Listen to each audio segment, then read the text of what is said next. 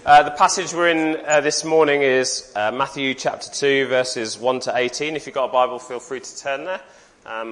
It'll come up on the screen if you haven't got one, so don't want to worry too much about that if you don't. I'm James. If we've not met before, I'm one of the elders here at New Life. It's good to meet you.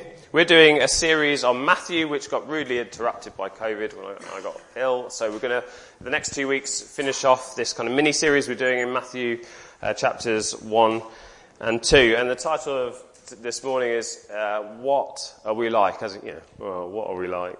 But also kind of like, actually literally, like, what are we like? Humanity, what are we like, and what can we be like?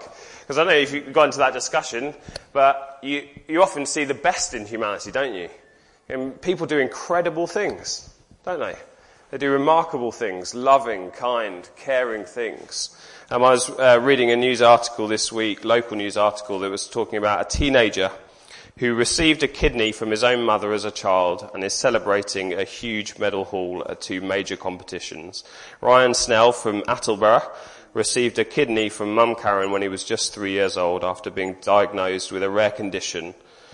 He underwent his first procedure when he was still in the womb but needed several more operations afterwards. But after attending the British Transplant Games when he was 4, the teenager's gone on to compete in every subsequent event.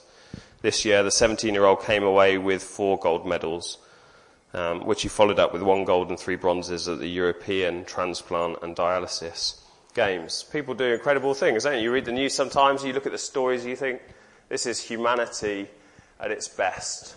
And then I don't have to flick far on the national news to read a title along the lines of, let me find it, a title along the lines of, UK counts pennies, we count casualties. I don't know if you saw that on the BBC News website. The First Lady in Ukraine talking about the counting of casualties as Putin kind of continues his advance into Ukraine and the carnage that's causing, the death toll, the horror that it's bringing to people's lives. And you see the worst of humanity. Humanity can be great, can't it? When it's at its best, it's amazing. And actually at other times you think this is horrific. It's just what we'd probably describe as evil, isn't it? And I think in this passage we see the best and the worst of humanity and a bit of a reason as to why that is. So let's have a look at the passage together then. Now after Jesus was born in Bethlehem of Judea in the days of Herod the king, behold, wise men, or magi, from the east came to Jerusalem saying, where is he who's been born the King of the Jews? The King of the Jews is kind of like a Gentile, non-Jew way of saying the promised Jewish Messiah. For we saw his star when it rose and have come to worship him. When Herod the king heard this, he was troubled, in a kind of angry way, and all Jerusalem with him, i.e. they were worried what will happen. And assembling all the chief priests and scribes of the people, he, Herod, inquired of them where the Christ was to be born. They told him, the gospel from the scriptures, in Bethlehem of Judea, for so it is written by the prophet, and you, O Bethlehem, in the land of Judah, are by no means least among the rulers of Judah, because from you shall come a ruler who will shepherd my people Israel. And then Herod summoned the wise men secretly and ascertained from them what time the star had appeared. And he sent them to Bethlehem, saying, go and search diligently for the child. And when you found him, bring me word, that I too may come and worship him. And after listening to the king, they went on their way. And behold, the star that they had seen when it rose went before them until it came to rest over the place where the child was. And when they saw the star, they rejoiced exceedingly with great joy. And going into the house, they saw the child with Mary, his mother. And they fell down and worshipped him. And then, opening their treasures, they offered him gifts, gold, frankincense, and myrrh. And being warned in a dream not to return to Herod, because of his plans, they departed to their own country by another way. And when they departed, behold, an angel of the Lord appeared to Joseph in a dream and said, rise, take the child and his mother and flee to Egypt. Remain there until I tell you, for Herod is about to search for the child to destroy him. And he rose and took the child and his mother by night and departed to Egypt, refugees in Egypt, and remained there until the death of Herod. This was to fulfill what the Lord had spoken by the prophet, "Out of Egypt I called my son." Then Herod, when he saw that he had been tricked by the wise men, became furious, and he sent and killed all the male children in Bethlehem and in all that region who were 2 years old or under. So estimates mean it was about 20-ish children, according to the time that he had ascertained from the wise men. Then was fulfilled what was spoken by the prophet Jeremiah. A voice was heard in Ramah, weeping and loud lamentation. Rachel weeping for her children. She refused to be comforted because they are no more. So we see humanity at its best and at its worst. We see kind of humanity in Herod at its worst, don't we? We see, like the story of Herod, it's what we would probably describe as pure evil, isn't it? The headline over Herod's life is, it's all about him. It's all about his throne. It's all about his reign. It's his kingdom. It's his power. It's his authority. It's his reputation. It's all about his stability of his kind of kingship. It's all about his security of his kingdom. It's all about his legacy, his supremacy. And the reason that Herod's doing this is because Herod is paranoid about holding on to his kingship. He's concerned only really for his own throne and his own rule. And there's a reason for that. He was the king of the Jews because, literally like the king of the Jews, as in the sense that he was the ruler over their area, because his family believed, and so he was a Jew, but ethnically he wasn't. So to the Romans he was a Jew, but to the Jews he didn't quite fit in.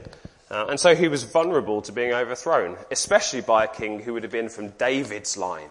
You know, David, the king, the promised Messiah, the king was going to come from David's line, so he was vulnerable to it. And what Herod's responding to here is the news that the world, the universe, doesn't revolve around him. It doesn't revolve around him. He's responding to the news that there's a threat to his rule, that there's another king who's higher, who's above him, who commands his submission. The king. The king of the Jews is that way of saying the Messiah, the Christ, the one who's going to be like a shepherd, who's going to rule, is going to reign over God's people. They would humbly submit to him and enjoy his reign of peace and of right living. His kingdom would be one of love, of joy, of peace. That he would protect them and care for them as his people. And Herod responds to that news by saying, look for the child. Not look for the king, but look for the child. He's not really searching for Jesus. He's resisting him. And he wants to destroy him. Because it's all about him. And in his efforts to continue to make life all about himself, Herod embarks on this self-absorbed, obsessive defense of his reign and his throne. And this is a pretty horrifying passage, isn't it? This is the tip of the iceberg in Herod's life. On his CV, killing 20 children in Bethlehem, if you can believe it, because it might be a threat to his throne, barely makes his CV. It's that unimportant in his reign of terror. Have a listen to this. Herod's later years, as Josephus is a Jewish historian, records them, were dominated by his obsessive defense of his throne, with the royal family of the Hasmoneans as the most immediate threat. This writer says, earlier in his reign, his predecessor Antigonus and Hyrcanus were eliminated, together with large numbers of their supporters, and eventually all remaining members of the family, even those who were directly related to him by marriage, his brother-in-law, his mother-in-law, and even his favourite wife, Mariamne. They were all killed. In his final years, his 3 eldest sons were also killed on suspicion of plotting to seize their father's throne. We hear more generally of Herod's ruthless suppression of political suspects relying on espionage. On one occasion earlier in his reign, he faced an assassination attempt, and the 10 conspirators were executed together with their families. Such conspiracies and disloyalty, real or imagined, became a frequent feature of his later years. Less directly related to a threat to his throne, but a further testimony to Herod's remembered character is his alleged plan, fortunately not carried out, to have all the Jewish nobility slaughtered at the time of his own death to ensure that the mourning was genuine. Several of these incidents involved the execution of large numbers of prominent citizens, and in some cases their families and supporters were included.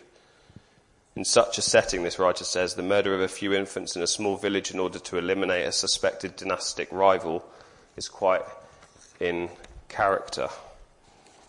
That was Herod's CV. Caesar Augustus, a contemporary, wrote of Herod, "It's better to be Herod's pig than his son."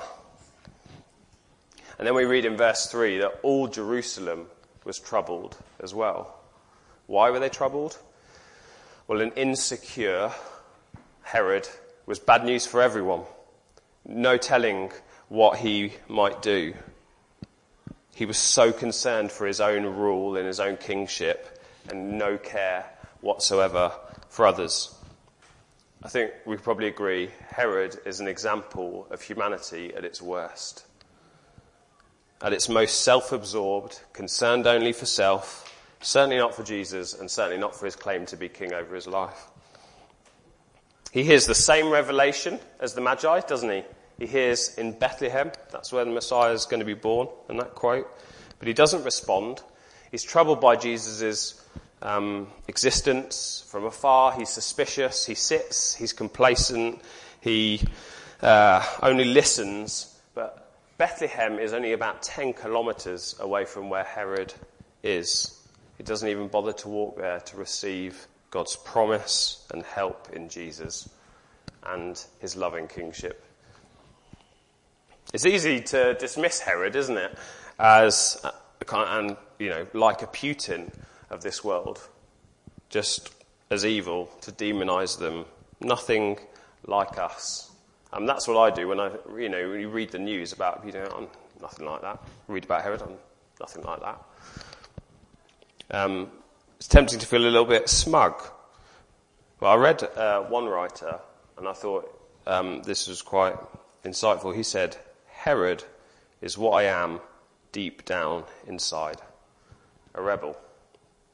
Maybe we need a little bit of persuading of that, because we're not, maybe you think I haven't killed 20 infants, or begun a reign of terror like Herod, but we're all capable, aren't we, at times, of being self-absorbed, aren't we, of being obsessive in our defence of our own position as kings of our own lives, of being rulers of me, of the universe revolving around us, of building self-made thrones in place of Jesus, being concerned only for ourselves, our universe revolving around us, unwilling to submit to Jesus and his plans for our life.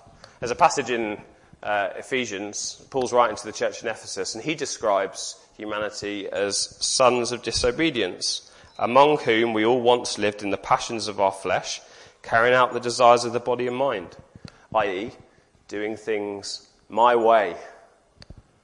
I've done a few funerals over the last few years, and one of the most popular songs at the end of a funeral is Frank Sinatra's My Way.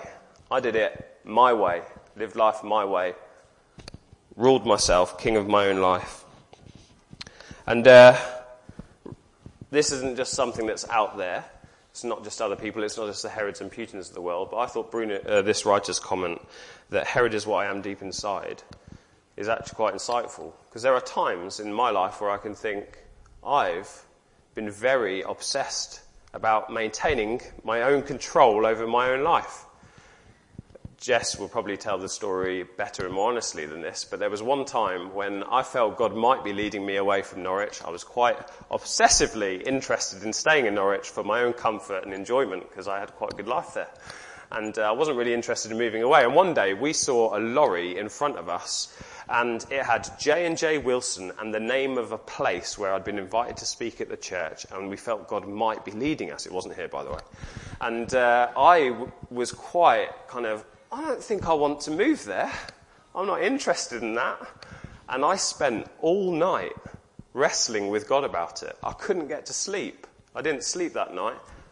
I spent the whole night up just saying, I'll go anywhere, but just not there. I don't want to go to that place. So, no thank you. I was kind of protecting my own rule and reign over my own life, and it doesn't stop there. Sometimes I realise I tell the kids no simply because it's going to be an inconvenience to me later on in the day. I say to the kids, don't touch that, or don't do this, or put that away. Why? Because I might have to clear it up later on. Because it will be an inconvenience to me. Because the kids' play doesn't matter. The universe revolves around me. And my comfort. And how life is for me. Well, I don't know if you've ever had this experience. It might just be me. But being frustrated when you're on the roads. Because some driver is holding you up. Why? Because the universe revolves around my car. And where I need to go, and when I need to be there. And so I realised I might not be Herod, but there are ways in which I defend my position as king of my own life and the way that the universe revolves around me. So in what ways are you like Herod? What decisions do you make? What habits do you have? What behaviours do you have in order to defend your position as king of your own life? It's humanity at its worst, isn't it, when we're most self-absorbed. But also we see humanity slightly better, don't we, in the passage? We see humanity, what I've called, humbled. While Herod is the literal contemporary king of the Jews and might likely have shown some interest in God's promised king and where he was going to be born, you couldn't say the same about the wise men.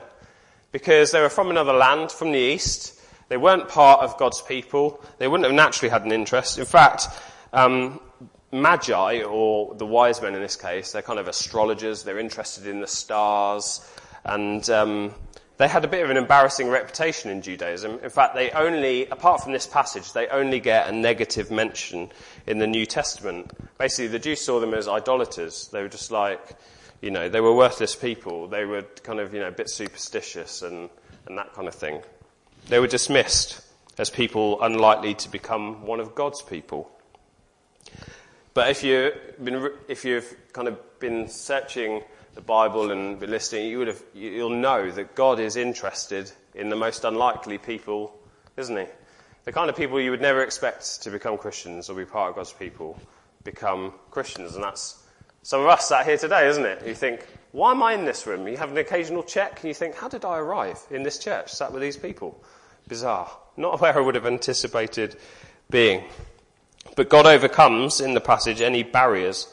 The racial barrier, the Magi are different from the Jews ethnically. There's a moral barrier. They behave differently, they've got a different idea of morality. But God overcomes those to bring them to Jesus. And he does it personally. You think, actually the way that you think, God would reveal himself by just kind of like thumping them with the Bible. Here you go, Magi, bang! This is what God is like. This is Jesus as king. But actually, what does God do to get their attention? What does he use? A star, which kind of speaks to them. They're into astrology. So God's kind of got their attention, and they're following this star. Something in creation has got their attention. God is revealing something to them using the things that they can understand. Stars, dreams, etc. Because revelation from God is person-specific. He knows exactly what we're like, our culture, our background, our personality. And he can come and speak to us through creation, through life experiences, through circumstances in life, to speak to us. And maybe you're wondering how to meet Jesus or find God, what's the meaning of life. For the Magi, it begins with creation. Maybe that's one of the ways in which God is speaking to you. But then it's followed, isn't it, in verse 5 by the Bible, basically from the scriptures. Where's the king of the Jews to be born? He's to be born in Bethlehem. And as they meet with God's people, the scribes and the priests, they kind of discover where he's to be born, Bethlehem. How else do they find Jesus and meet him? By seeing him. They go into the house and they see Jesus. And that's often how God, I don't know about your journey, often how God leads us to him. There's something in creation, something in our life experience that catches our attention. Then maybe we get reading the Bible or meeting with God's people and things start to unravel and you start to think, this has a ring of truth about it. I wonder if you're searching for God or wanting to know more about Jesus or find the meaning of life.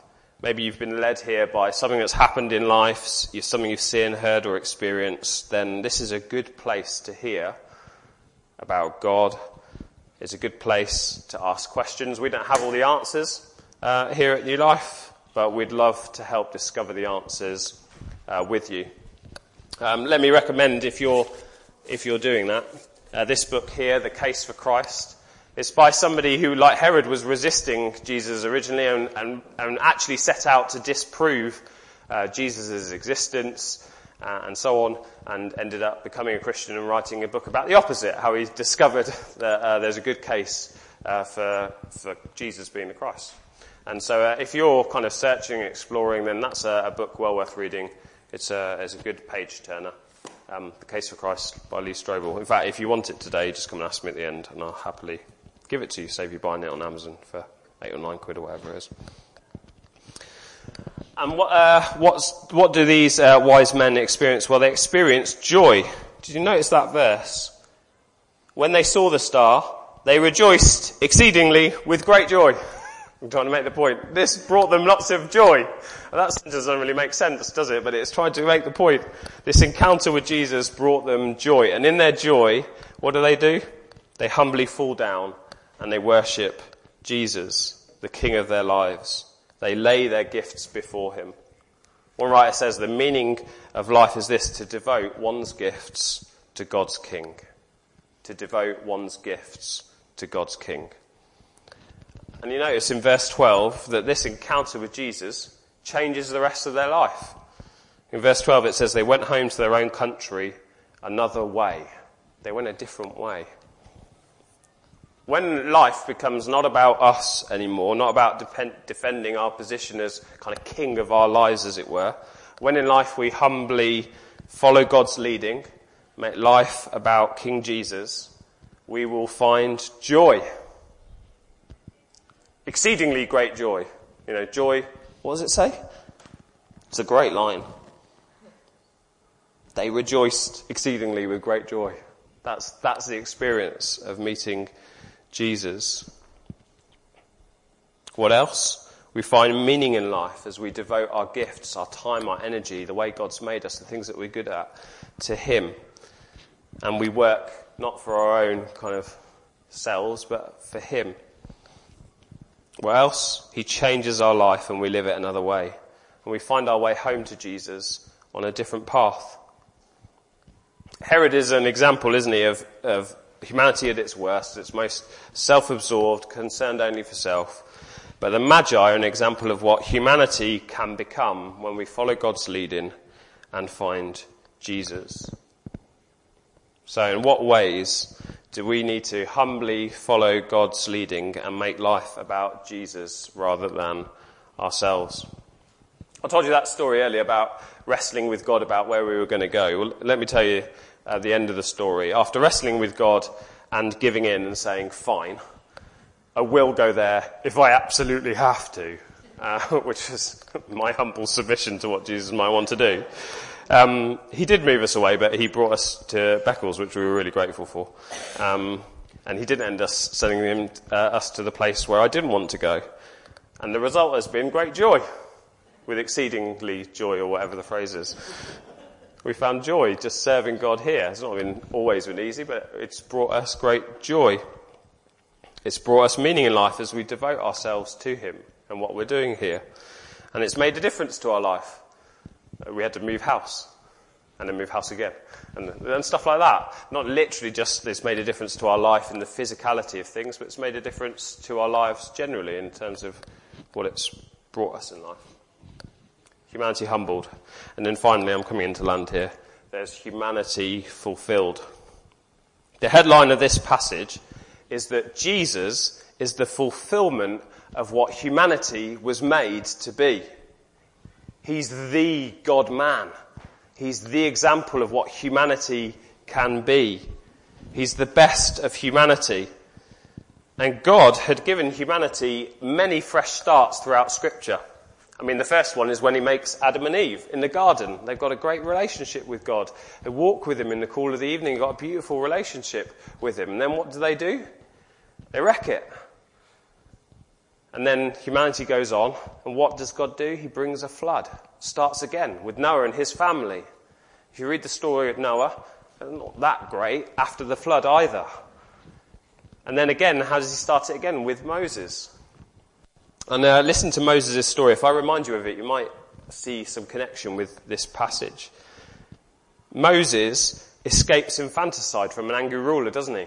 Remember, in a Moses basket, sent down the river, exiled, and then he returns, doesn't he, once the Pharaoh is dead. He delivers others, Israel, the people of God, through the Red Sea. And then he gathers the new people of God before the mountain, meets with God, and comes down with the Ten Commandments. God's new gathered people, the new humanity. So Jesus escapes infanticide from Herod, doesn't he? Escapes an angry ruler. He's exiled in Egypt. He returns once Herod is dead. He delivers others on the cross, are dying in their place for their sin, rising again from the dead so that we too might be raised, and ascends into heaven, seats at the right hand of the Father, and promises to come again to gather his new people together, God's people. Jesus is the new Moses. He's the fulfillment of humanity. I'll give you another example. Jesus is also the new Israel. Israel goes down into Egypt in slavery, doesn't it? The story. They're in slavery. Moses comes along, helps them escape. By 10 times the plagues come, don't they? And then they pass through the Red Sea. Out into Egypt. Out of Egypt I called my sons, talking about Israel. To the promised land. So Jesus also goes down to Egypt. And then this kind of brings back this passage, doesn't it? Out of Egypt I called my son, Jesus, into the promised land. Jesus is both the deliverer, like Moses, and he's also the delivered, like Israel. Yeah? Jesus is the fulfillment of humanity. He's both the one who delivers us from ourselves, from being like Herod, and he's also the one who helps us be a deliverer. The church is often called in one passage the one new man in Christ. We get called in other places Jesus' body, because we're both delivered and we have the privilege of being deliverers. We've both been rescued by God from our Herodness, because he's led us graciously and intervened in our life, but he also helps us be deliverers by sharing God's love with others, caring for them, bringing Jesus' reign and rule into the world by showing people compassion, kindness, grace, mercy, and extending God's love to them. There's that bit in the passage where it says, "You, O Bethlehem, in the land of Judah, are by no means least among the rulers of Judah." Why are they no longer the least or the littlest or the smallest or the most insignificant? Because it's the birthplace of King Jesus, God's promised Messiah. And because Jesus is here amongst us, we're no longer just the little people, but God makes something significant out of us, because our shepherd Jesus is amongst us, delivering us and also helping us to bring freedom to others. As Jesus is birthed in our hearts and calls us to make a significant contribution to the life of our families, the life of our friends, of our workplaces, and our communities. How does this miracle work then? This is the final bit. How does this miracle work? There's a pivotal moment in this passage where Herod is called the king until the Magi worship Jesus, and from then on he's just referred to as Herod. Has this moment, this switch happened in your life where no longer are you the king of your own life, but you've crowned Jesus and made him the king? Have you taken off your self-made crown and crowned him king of your life? And if you have, this is not just a one-off event, is it? Like Nigel was saying earlier, this is something that goes on, isn't it? Day by day, continually denying ourselves the rule and reign of our own lives and making Jesus the king of our lives. What unnecessary efforts are we making to defend our own throne? What aspects of our life do we need to hand over to Jesus and let him be king of? Luther writes this: humanity wants to be God and doesn't want God to be God. Another writer: if Jesus is Lord, then we are not. We need to appreciate the Magi and Herod in us if we are to appreciate the Christ for us.